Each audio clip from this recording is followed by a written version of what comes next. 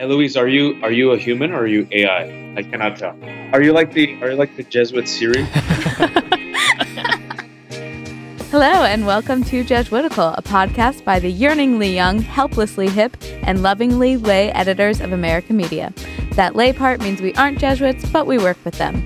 Join us each week for a smart Catholic take on faith, culture, and the news, often over drinks. I'm Ashley McKinless, and I'm joined by Olga Segura. Hey, guys. And Zach Davis. Hello, Internet.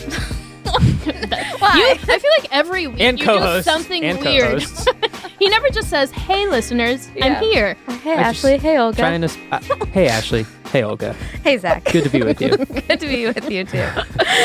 How are you guys doing? Great. Pretty good. Yeah. The weather's Yeah. beautiful. Summer has come. Winter, we it's skipped gone. over spring. Yep. We're going straight to summer. In Yep. typical New York fashion. I tried to request recording outside today. I said, Yeah. Eloise, can we have class outside today? Eloise said, no, we cannot move the studio. Well, to we the park. could not bring Jesuitical outside, so we brought the summer into the studio with What's on Tap. So this week we're drinking margaritas because Yes. it feels like a summery drink, and that's what we got on tap this week. Yeah, So to Margs. To Margs. I suggested Margs, and Olga was like, what is a Marg? I've never heard of this term before, and it upset me so much. I'm like, maybe I live in my little Bronx bubble, but I've never heard Marg before. Is this what the rest of America You haven't says? heard how your white co-host had co-opted the term margarita. You really need to go to brunch more, Olga. All right, so cheers to our Margs. Cheers. Yes. All right. And who is our guest this week, Olga? So today we're really excited to be talking with Wajahat Ali. He is a contributing op-ed writer for the New York Times. He writes on religion, family, and politics. And he's also the producer of an Emmy-nominated series, The Secret Life of Muslims, which is a pretty cool show. We all checked it out, right? Yeah, no, it's really it good. profiles just an everyday average American Muslim and doing their everyday average American life. And they do that new person every week. So we'll have a link for that in our show notes, but really great conversation. I'm excited to share it with our listeners. Yeah. But first, a word from our sponsors. Today's show is sponsored by the Catholic Travel Center, which has been a proud partner with American Media for 4 years. They host pilgrimages to Italy, Spain, and the Holy Land. Catholic Travel Center is the customized pilgrimage specialist, serving the Catholic community for more than 25 years. To organize your organization's next pilgrimage, contact Catholic Travel Center at gocatholictravel.com. You're very good at that. Yeah. I'm convinced. I want to go there now. You should check them out. No, I Olga and I have both benefited from Catholic Travel Center and our pilgrimages in the Holy Land and Spain and Rome, and they are great, and Yeah, I would highly recommend them. Agreed. For all your pilgrimage needs. Yes. All right, but now it's time for Signs of the Times, the part of the show where we sift through the Catholic news of the week so you don't have to.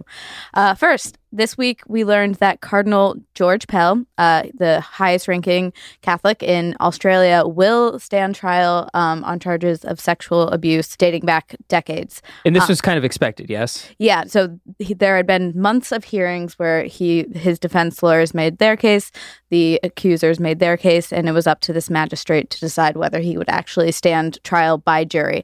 And the political winds made it pretty likely that he was going to. People are very angry at the church and Cardinal Pell in particular. And he is the most senior Vatican official to be charged in the sex abuse crisis. So we will be following this in the coming months and maybe years. What's next, Olga? So some more news coming out of the Vatican. I don't know if you guys heard, but Katy Perry was just at the Vatican. She met Pope Francis along with Orlando Bloom and her mom. No, like how do they meet Pope Francis and I we know. don't? Like, I feel like every other episode we make a plug to get I don't invited to the know. Vatican. Yep. And I don't know how many Twitter followers we've got to get before they're like, oh, you can come give a talk about Right. whatever. We're all verified. Does that not count for Yeah.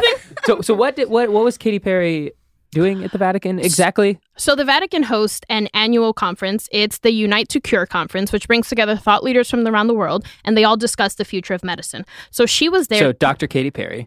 So basically, Dr. Katy Perry, she was there to talk about meditation and the role that it's played in her life. Yeah. She was there with celebrity meditation teacher Bob Roth. all right, so we're just waiting, Vatican. Whenever you want to have us. Yep. What's All right. next, Zach? So next story from the Vatican to Germany. The Bavarian government, the Bavarian region of Germany, the state government has ordered that crucifixes be placed at the entrance of all government buildings. Yes. Wow. You're giving... They're allowed to do that. Yes. Ashley and Olga are giving me sort of a wide-eyed look because it sounds kind of crazy. But yes, they are allowed to do that. And starting June 1st, that's the order. So is Bavaria like super Catholic? Yeah, so that region of Germany is very Catholic. And so they're saying that the government is defending this by saying it's not meant to be looked at as a religious symbol, but more of a cultural symbol. And of course, this is a little bit, because it's also saying like all these other religious groups are not part of the culture. Yes. Right. And surprisingly, this is getting pushback from not only from non-Catholics, but Catholics. That's right. Reinhard Marx, he's a cardinal and the head of the German Bishop Conference. He said that it's wrong to instrumentalize the cross. Like, this is not how it's meant to be used. Right, and that this has caused division, unrest, and it's pitting people against each other. And that the Catholic Church favored a different approach to promote dialogue among Christians, Muslims, Jews, and non-believers. So there's even the Catholic pushback is getting some pushback from other circles of the Catholic world. The Austrian nuncio has sort of lambasted the German bishops for criticizing the decision to put the crosses on public buildings. Oh my gosh. This is very complicated. I know. And he's in saying Archbishop Zurbriggen vehemently took issue with Cardinal Marx, saying, as nuncio, as the Holy Father's representative, I am deeply saddened and ashamed that when crosses are erected in a neighboring country, bishops and priests of all people protested. And he threw around this phrase of being religiously correct and that getting on his nerves. Oh, man. So I am curious to see if this trickles back upstream. He mentioned being the Holy Father's representative. I'm wondering if the Holy Father's going to weigh in on this. And this sort of is a nice segue into our next story, Ashley, about sort of religion in public spaces. Some state Catholic relations. So you guys have probably heard that the Jesuit chaplain of the House was forced to resign by Catholic Speaker of the House, Paul Ryan, last week. And the chaplain of the House is not, he was a Catholic, he was a Jesuit, but he's not just a chaplain for Catholics. He is a chaplain for the entire chamber. So this is Jesuit priest Patrick Conroy, and he had served since 2011 and was pushed out. And this occasioned some strong reactions, both, in favor of finding a new chaplain and people very upset that a Catholic Speaker of the House would fire a Catholic priest. Like, firing a priest when you don't really have to and you're on your way out seems kind of weird. So some people have said that, is this a sign of anti-Catholic bias? Or other people are just like, it just shows an ignorance of pastoral ministry, which I think I kind of side with the latter. I think What do you mean, ignorance of pastoral ministry? As chaplain, Pat Conroy, you mentioned that one of his roles is that he has to serve in a pastoral role to all the members of the House, correct? Mm-hmm. But a few people have said that he's failed in that capacity. And they're saying one person mentioning that it should be that the next person should be a family man, someone who's married. Yeah, because I believe it was Representative Mark Walker who said that, a lot of us are family men and women. We struggle with things that a priest might not be familiar with. And it would be nice to have someone who understands where we're coming from. Yeah. So that could be seen as like a dog whistle, like, obviously a Catholic could never fulfill the role of chaplain because most of them do not have children. So just to backtrack a little. So he was forced to resign by Paul Ryan, correct? Yes. And this is where a lot of the pushback is coming from people in the House. And some of the reasons that were listed for his firing were, Zach? So some people brought up that there was a prayer that he gave while they were debating on the tax bill. Pat Conroy had the gall to mention that this might affect the poor and the needy, and we should take them into account. That was deemed too political. Too far. Yeah, a bridge too far to mention the concerns of all people on the floor of the House. But we don't know for sure that this was like the reason. There are other concerns about... Such as other reasons that have been given are he invited a Muslim chaplain to deliver a prayer.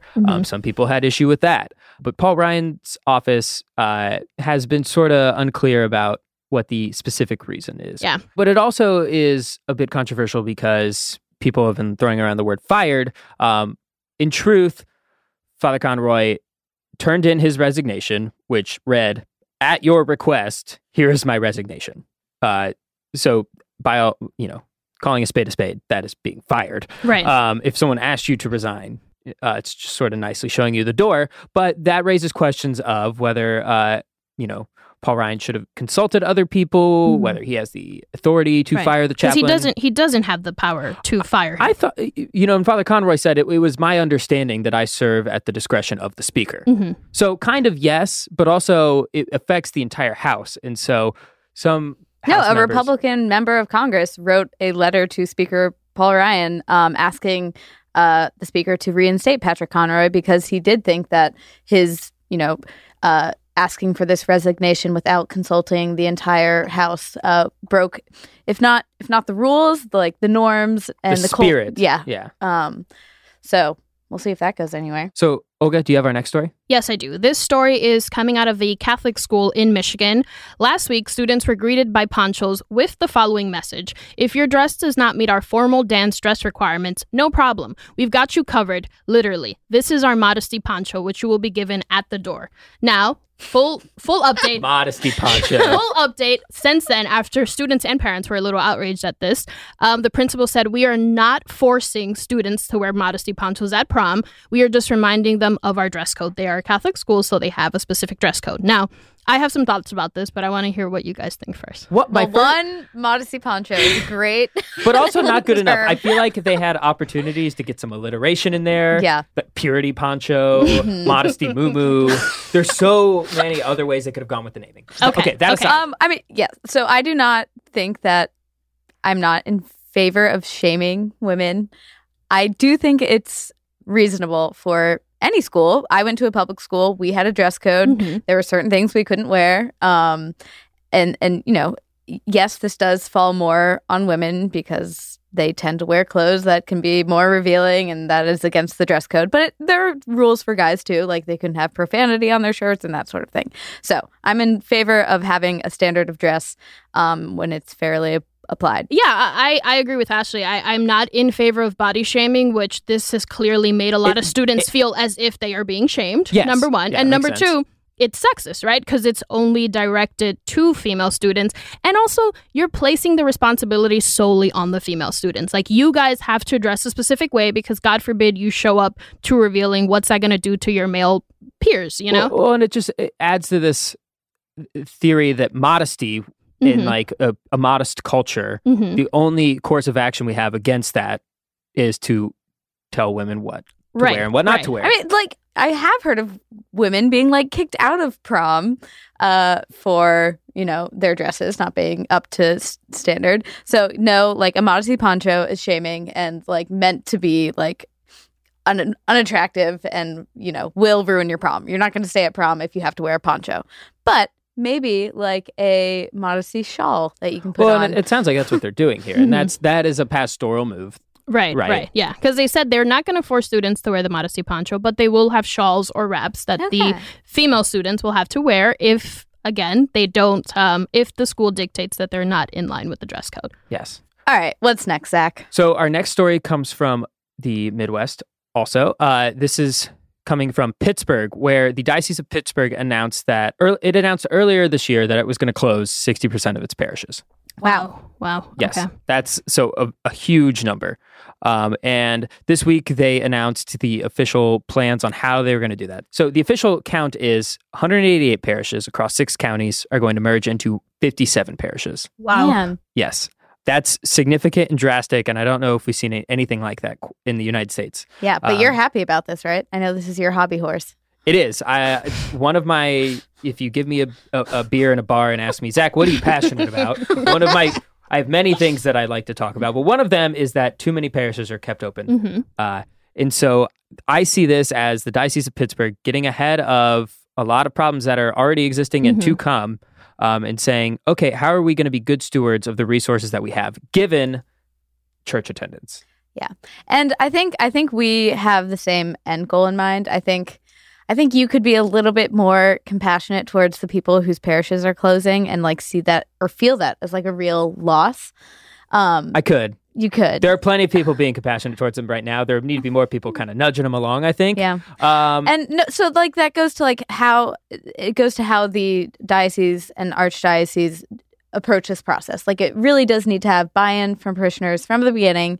I don't know enough about Pittsburgh to say whether they've done it well or not. And you have some people in Pittsburgh who are saying this is really hard, but we're fundraising just so we can we're doing all this fundraising and effort just to keep the lights on in a building and not evangelizing. Yeah. Right. And if you think about the opportunity cost of that, instead of if you don't focus on what like you're losing when you lose your childhood parish or the place where you got married, and instead thought about like, what if those funds were instead used for like a young adults program that like really got people excited and involved, or a great music program that like brought people to mass. I think taking that mindset is important when we're making these really like painful decisions for everyone involved. Right. And this is something that we discussed with a lot of our listeners during this week's Patreon chat. And I think while I feel bad for a lot of communities, I feel bad. No one wants to lose their home church. But as someone who's in the process of shopping for a Catholic parish right now, it is super disheartening to go to places and see how empty they are. Like I went to one church that is predominantly Italian. Half the pews are empty.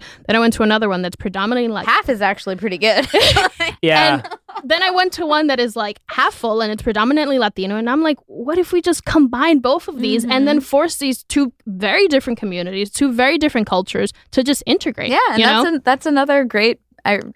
that's another benefit that you can point to. Like we would have more diverse parishes if we didn't have the Polish church and the Irish church and the Latino church and the Black church. Well, and this is one of the things that I really appreciate about the approach that the Diocese of Pittsburgh is taking, in that it's been sort of macro level the whole time. So as a parishioner, it doesn't feel like, bishop is closing my parish because, we didn't get enough people to come.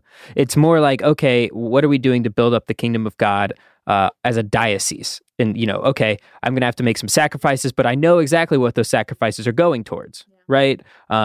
Maybe not completely because you don't know how it's going to work out, but there's a team effort going on here. Yeah. So 60% of parishes is good. I think we can go to 75. Oh my God. Listeners, what do you think? Have you experienced your parish closing or merging with another one? Would you resist that? Would you welcome that? Let us know what you think at jesuitical@americamedia.org.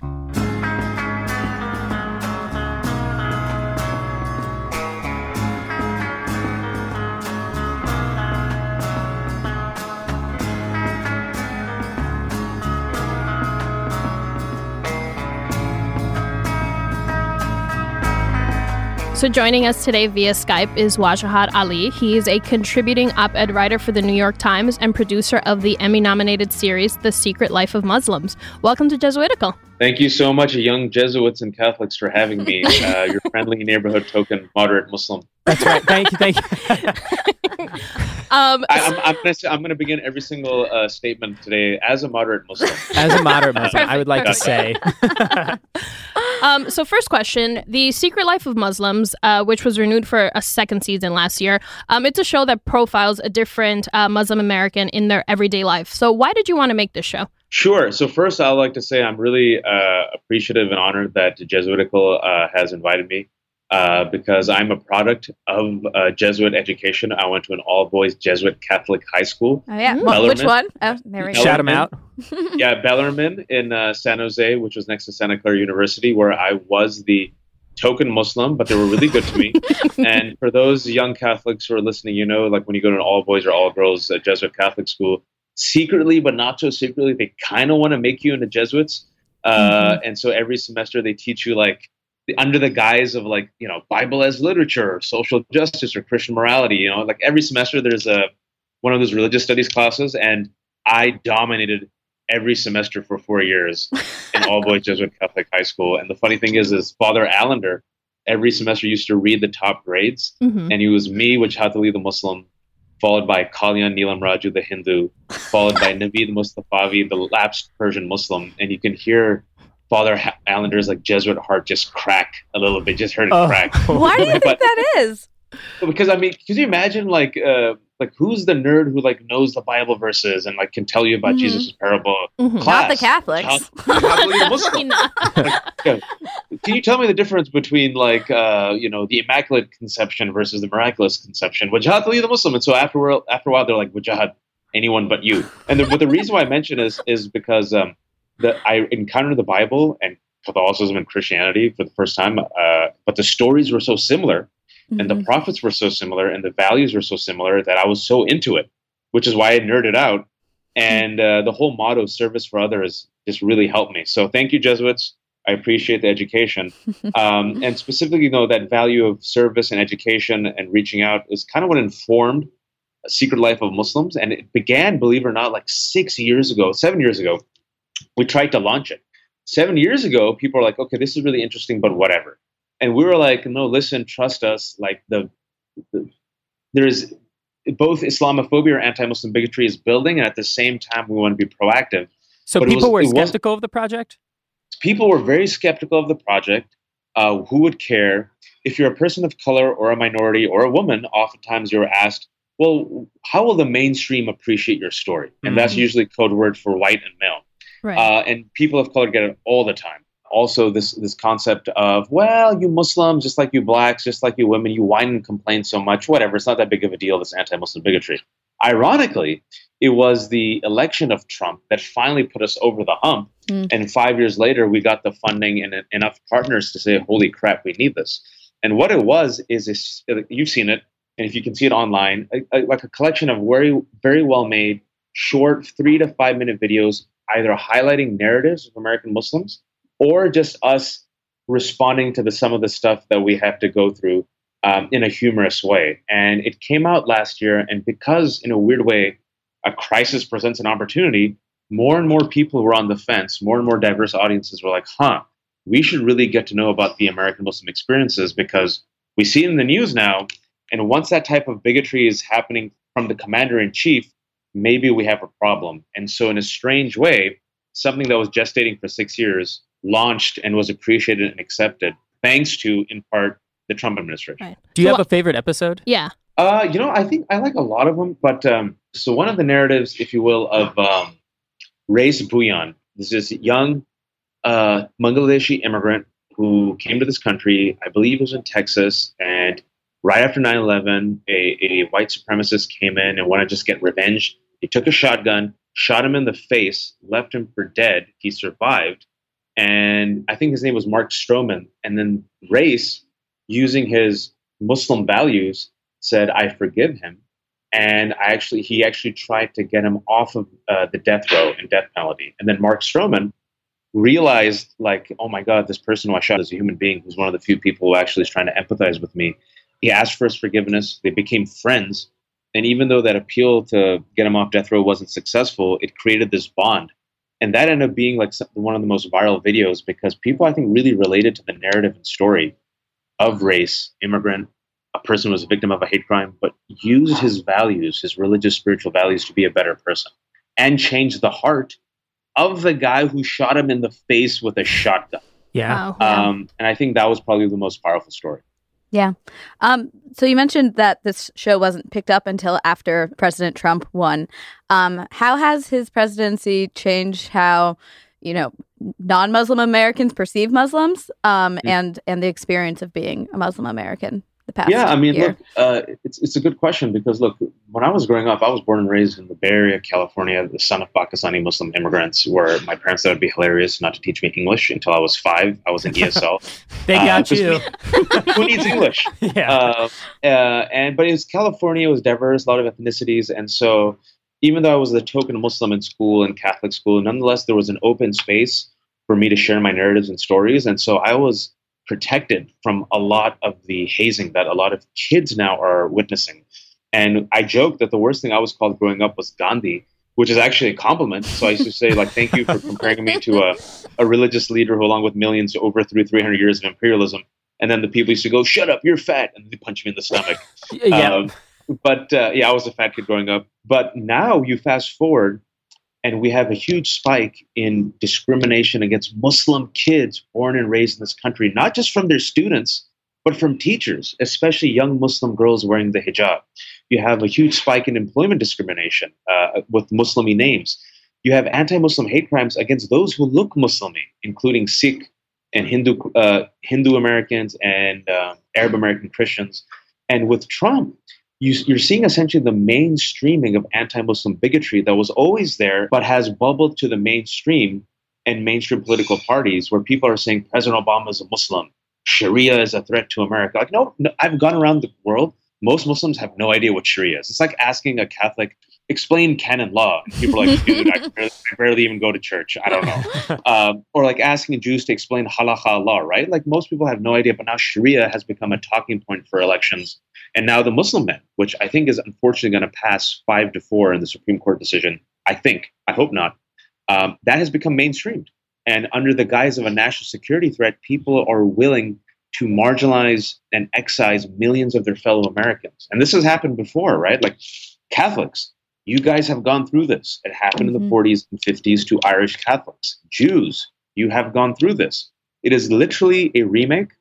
And now, right now in 21st century, tag you're it, the villain has been replaced with Muslims. In 1949, Paul Blanchard wrote a book, American Freedom and Catholic Power. Educated, activist, liberal attorney who warned about the Catholic threat invading America. They would outbreed the mainstream population. They would never integrate. Watch out for them. It was a bestseller. 10 years later, it got re-released, became a bestseller again, and it coincided with the rise of this young man named John F. Kennedy, who was about to become president. And if you guys remember, John F. Kennedy had to go through a loyalty test where he had to say he would be loyal to the United States and not to the Pope. Yep. Well, they weren't wrong. We have taken over the Supreme Court, and I mean, you guys are killing it, right? You guys, and that's the sad part is that you have now exactly what you said. Is I tell people if you took a DeLorean back to the 40s and said, all right, of the 9 justices, the majority would be Catholics, then there'd be Jews, and then there'd be a Neil Gorsuch. Yeah, people would the be token like Protestant. the token Protestant. People say, "Get the F out of here." That's a joke. Yeah, and the fact that Catholics might be the one to implement this Muslim ban, because that's what it is. It's a Muslim ban. Let's be honest. It shows you we don't learn from our mistakes. And do you ever? You mentioned that one thing that has changed for people of color under this administration is that, you know, all of the racism that we have always dealt with being in this country is now we see it much more explicitly in television.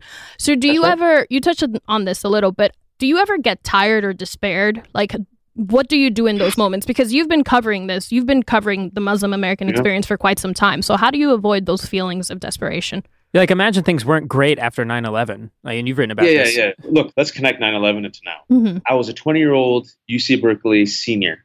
I was a student leader at that time of the UC Berkeley Muslim Students Association. The two towers fall, and overnight you get thrust into this role of being an accidental activist, ambassador, and leader, and representative of 1.7 billion people and 1,400 years of Islamic civilization. And God forbid if you make a mistake, not only would I be personally indicted and convicted, your entire peoples are investigated, interrogated, indicted, convicted, and sentenced by a nameless judge, jury, and executioner who will always hold their loyalty as suspect.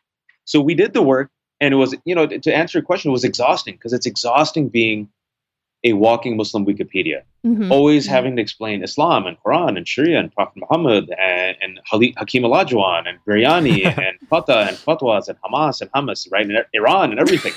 And if you make a mistake, you're effed. And then we thought, okay, we'll do the work and hopefully things will get better. And regardless what you think of Obama, the election of Obama was so symbolic because America elected a biracial man, son of a Kenyan Muslim. That's huge. And we thought, okay, maybe things will get better. But I was always wary because I thought the problems got stuffed underneath, if you will, the bed. And a lot of these forces that we were following, love became intersectional after Trump. Well, so did hate. And so the anti-Muslim sentiment merged with the anti-immigrant sentiment, which merged with the anti-refugee sentiment, which merged with the anti-woman sentiment, anti-Semitic sentiment. And now fast forward 16 years, that minority voice has been empowered vis-a-vis the election of Trump. And this is either the death rattle or death march of that type of hate. I think it's the death rattle. But if we're looking at what's happening in Europe, it seems to be a death march. So this role was kind of like forced on you to be a defender and explainer of Islam. How has that role affected your personal faith? Because we get to talk about prayer and where we found God. We don't have to explain the catechism to people every episode. Or else. Yeah, you explain the catechism or else. I just throw it at people. It's a very heavy book. Yeah. And then you just go up and make them ashy. And they're like, why are you touching my forehead? Can you imagine if I did that? Yeah. Oh man, yeah. But you made a good point, because let's stick with Catholics and Jews.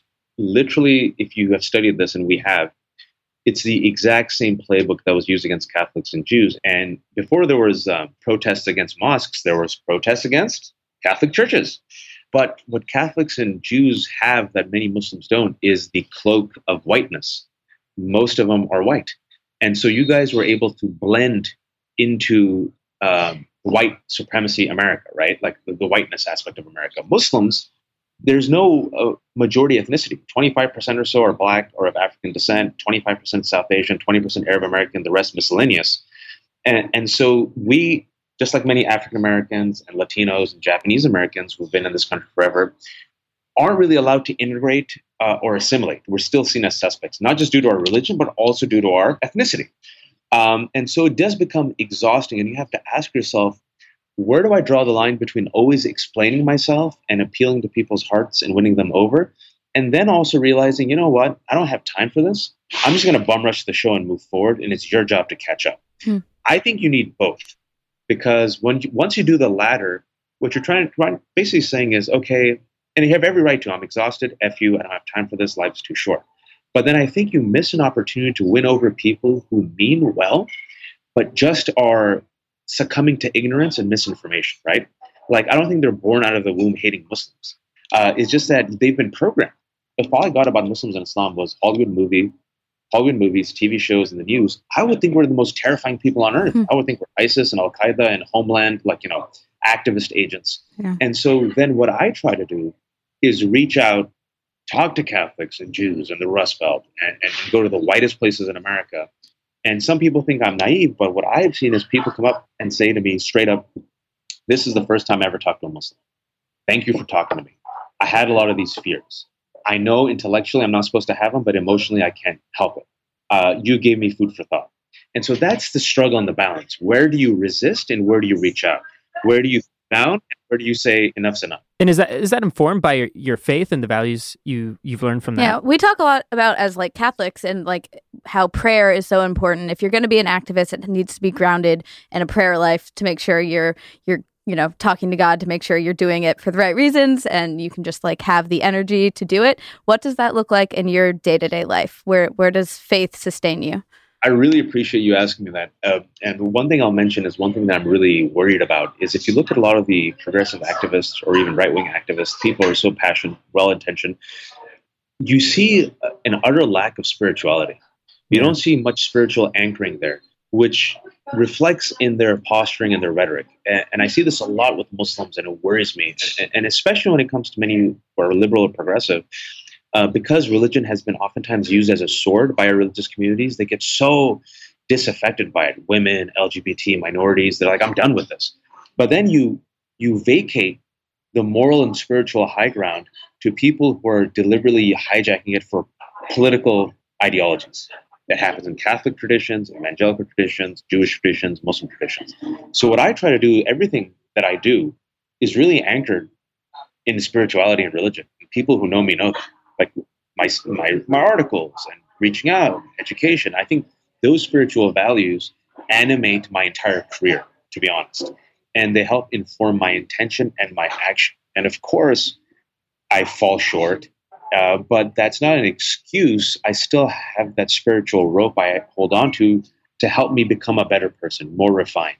And I think that spiritual anchor also helps nourish us, because rage and anger, I do not believe, are sustainable for individuals or communities. It causes self-immolation. And I see that happening a lot with people in the media or those who are activists. It consumes relationships and marriages.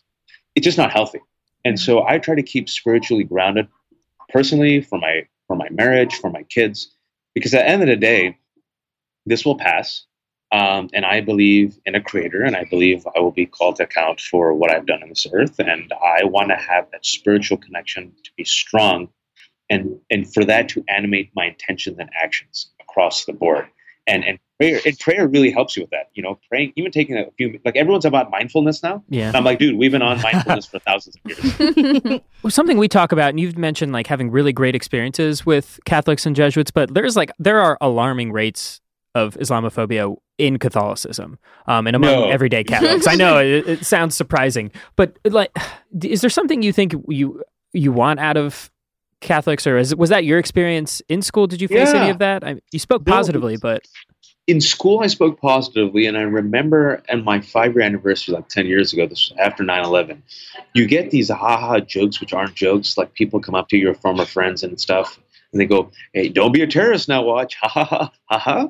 Oh, God, you're not that's going to blow awful. up stuff now, are you?" And then you see this current of support for the Trumpian politics. 65% of white Catholics went for Trump. 80+% of white evangelicals, right? And then it makes you really think, is this the type of person you're hitching your wagon to?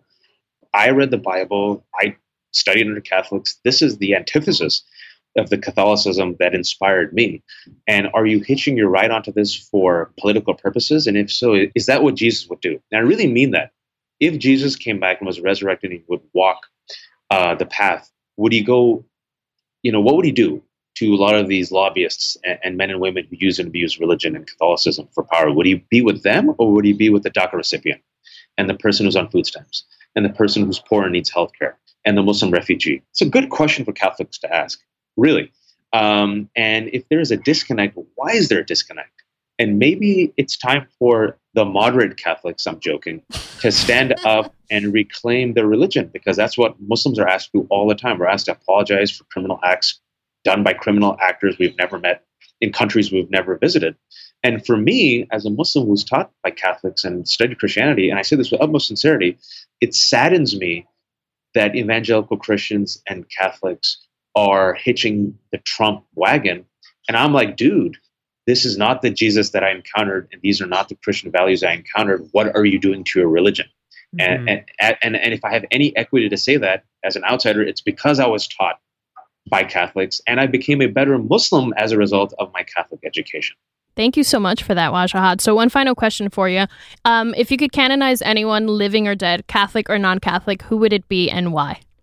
Wow. That's a good question.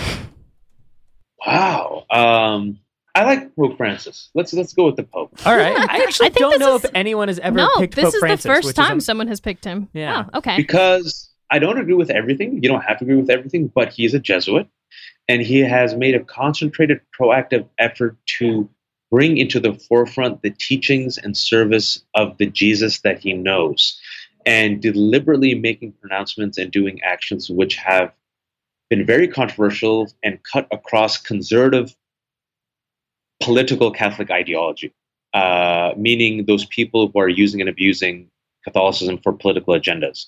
He has stood up for the refugees. He has washed the feet of the poor. He has stood up and asked for dialogue and diplomacy. And he has, I think, taken Catholicism back to its roots of love and service. And there's a reason why so many non-Catholics are like, if I was a Catholic, that dude would be my Pope. Not perfect, of course, but no one is. But I want to give props where props are due. So let's say Pope Francis. I can now see how you were like the teacher's pet in Catholic school. You speak, You speak more eloquently about the Pope than I can. Yeah. But we should look. We have shared values, right? That's the thing people forget. That Muslims see Catholics and Christians and Jews as people of the book, as cousins, and not just as a talking point, not just as a bumper sticker that you put out there, but like literally, for us, it's the same shared well, same prophets. There's a reason why you never see Muslims ever disrespect Jesus or Mary. There's an entire chapter in the Quran called Maryam, Mary, with the Immaculate Birth, the fact that she's a friend of God who gave the miraculous conception to Jesus. You see Jesus as a major prophet who died. Didn't die for our sins, but died and brought the Injil, which you guys call the New Testament, and the message, and is one of the major prophets of Islam. And so you see the Abraham and Isaac and Ishmael and Noah and Moses and those values and those stories in the Quran. So there's so many similarities, and there's that shared values that we should use in America to help the poor, to help make food banks, to help undocumented immigrants, to help end racism, to help end police brutality. And so the fact that we're unable to see that and instead inspire our worst angels to attack each other is very disheartening. and which is why we need more people to reclaim their faith in the true spirit of Jesus. And I mean this, to go back to love and service for all people, even our enemies, because that's what Jesus did. Even the people who spit at him, he made space in their heart to include them, and he eventually forgave them. And that's kind of what we need. We need more reconciliation, love, and forgiveness.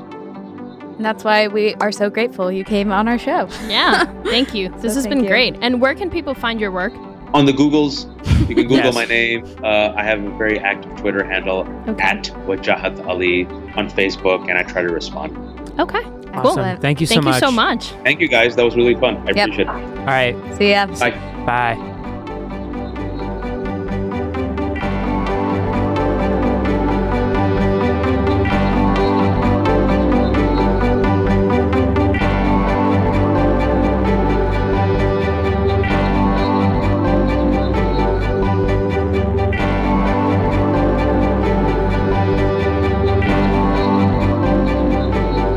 All right, now it's time for some listener feedback. First, a shout out to our new patrons, to our Patreon site. We've got a new VIP, Kelly Sprisler. So thank you, shout out to Kelly. you. And also two VIPs, Creed Caldwell too. And a shout out to Jesuitical superfan Diana Perez. And Zach, we have some exciting news on the listener feedback front, right? Yes. So we're hoping to facilitate more friendships, more conversations. Mm-hmm. Yeah, because we've gotten a taste of conversations on this Patreon page. Like we've had monthly chats, Google Chats, video hangouts with our patrons.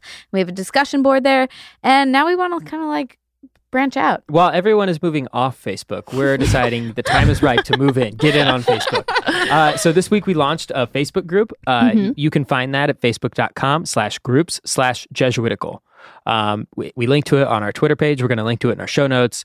But if you have a Facebook, you want to post interesting articles that you think deserve comment or we should do an SOT on, post or it there. If you've got some really cool gifts, which some people have already started posting. Shout out to Robert Christian. Yeah. But like what I like about the idea of doing a Facebook page is like we don't want just you guys talking to us and us talking to each other. But like, I don't know, this is like, I feel like it's a community now, and I'm sure there are plenty of listeners who would like enjoy talking with each other and talking about like the Catholic news of the day and getting each other's perspective. Because we love getting your emails and engaging with you guys, and we want you guys to do it with each other because you guys are pretty cool. So, and last thing, I didn't tell Ashley we were going to do this because I didn't want to embarrass her, but a lot of people have also written in to say how moved they were by Ashley's openness in sharing her own experience with loneliness.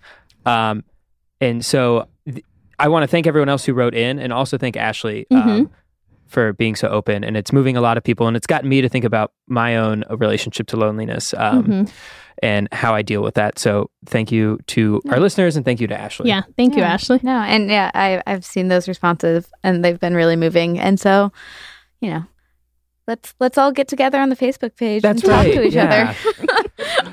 All right, speaking of that, consolations and desolations. Yeah, Let's the part of our show where we talk about where we found God this week and where it was harder to find God. What do you have, Olga? So I've got one of our go-tos, desolation that becomes a consolation. Okay. So I've mentioned to you guys, I'm in the process of finding a Catholic parish, but I still want to stay with the non-denominational one that I go to in East Harlem.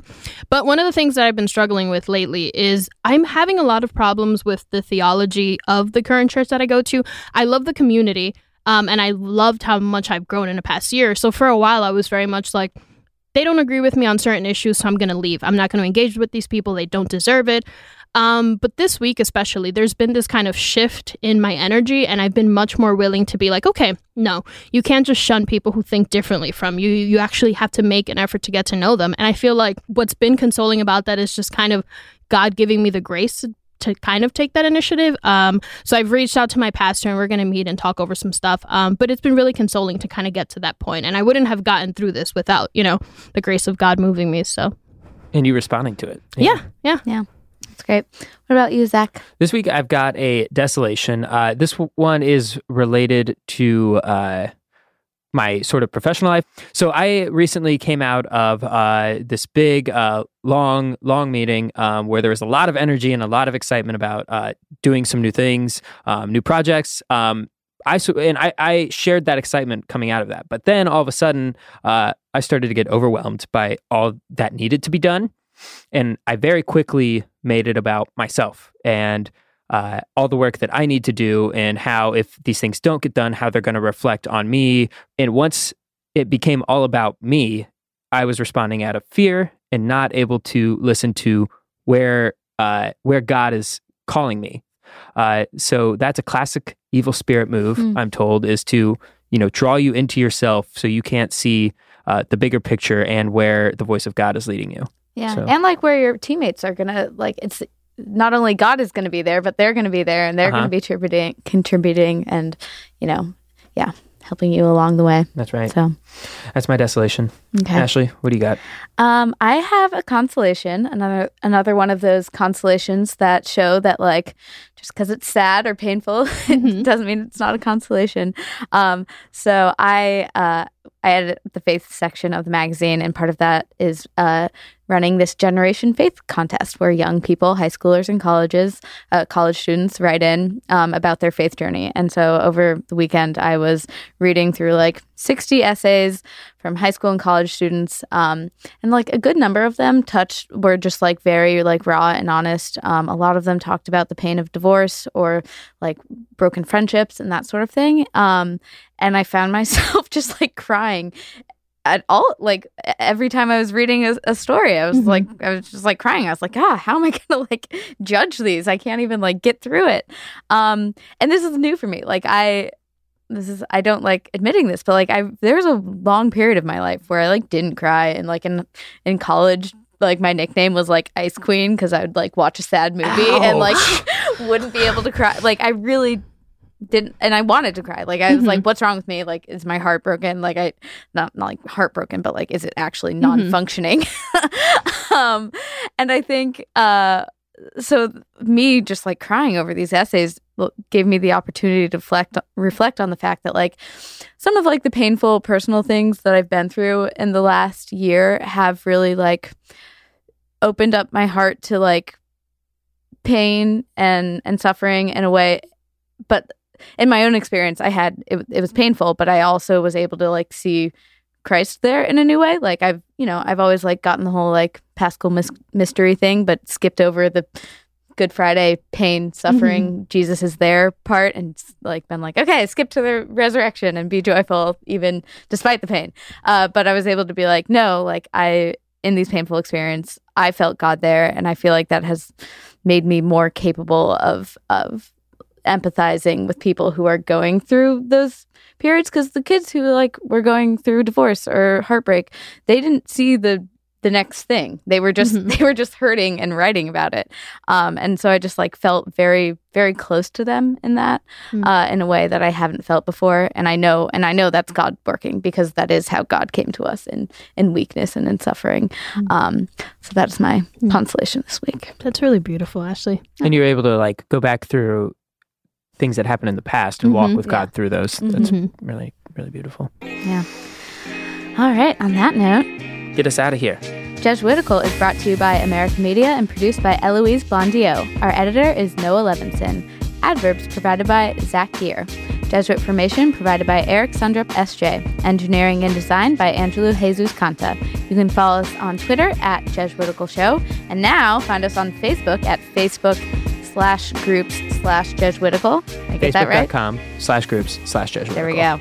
And please subscribe to us on Apple Podcasts or wherever you get your favorite podcasts, and leave us a review. We're kind of in a review drought right now, so if you guys could like help us out with a few of those, that'd be very much appreciated. And send us your questions, feedback, cocktail recipes, and tell us where you found God this week at jesuitical@americamedia.org. This show was made possible by the Catholic Travel Center, proud partner with America Media. To organize your organization's next pilgrimage, contact Catholic Travel Center at gocatholictravel.com. For America Media, I'm Ashley McKinless with Olga Segura and Zach Davis. We will see you next week. Boom. Whoop, whoop.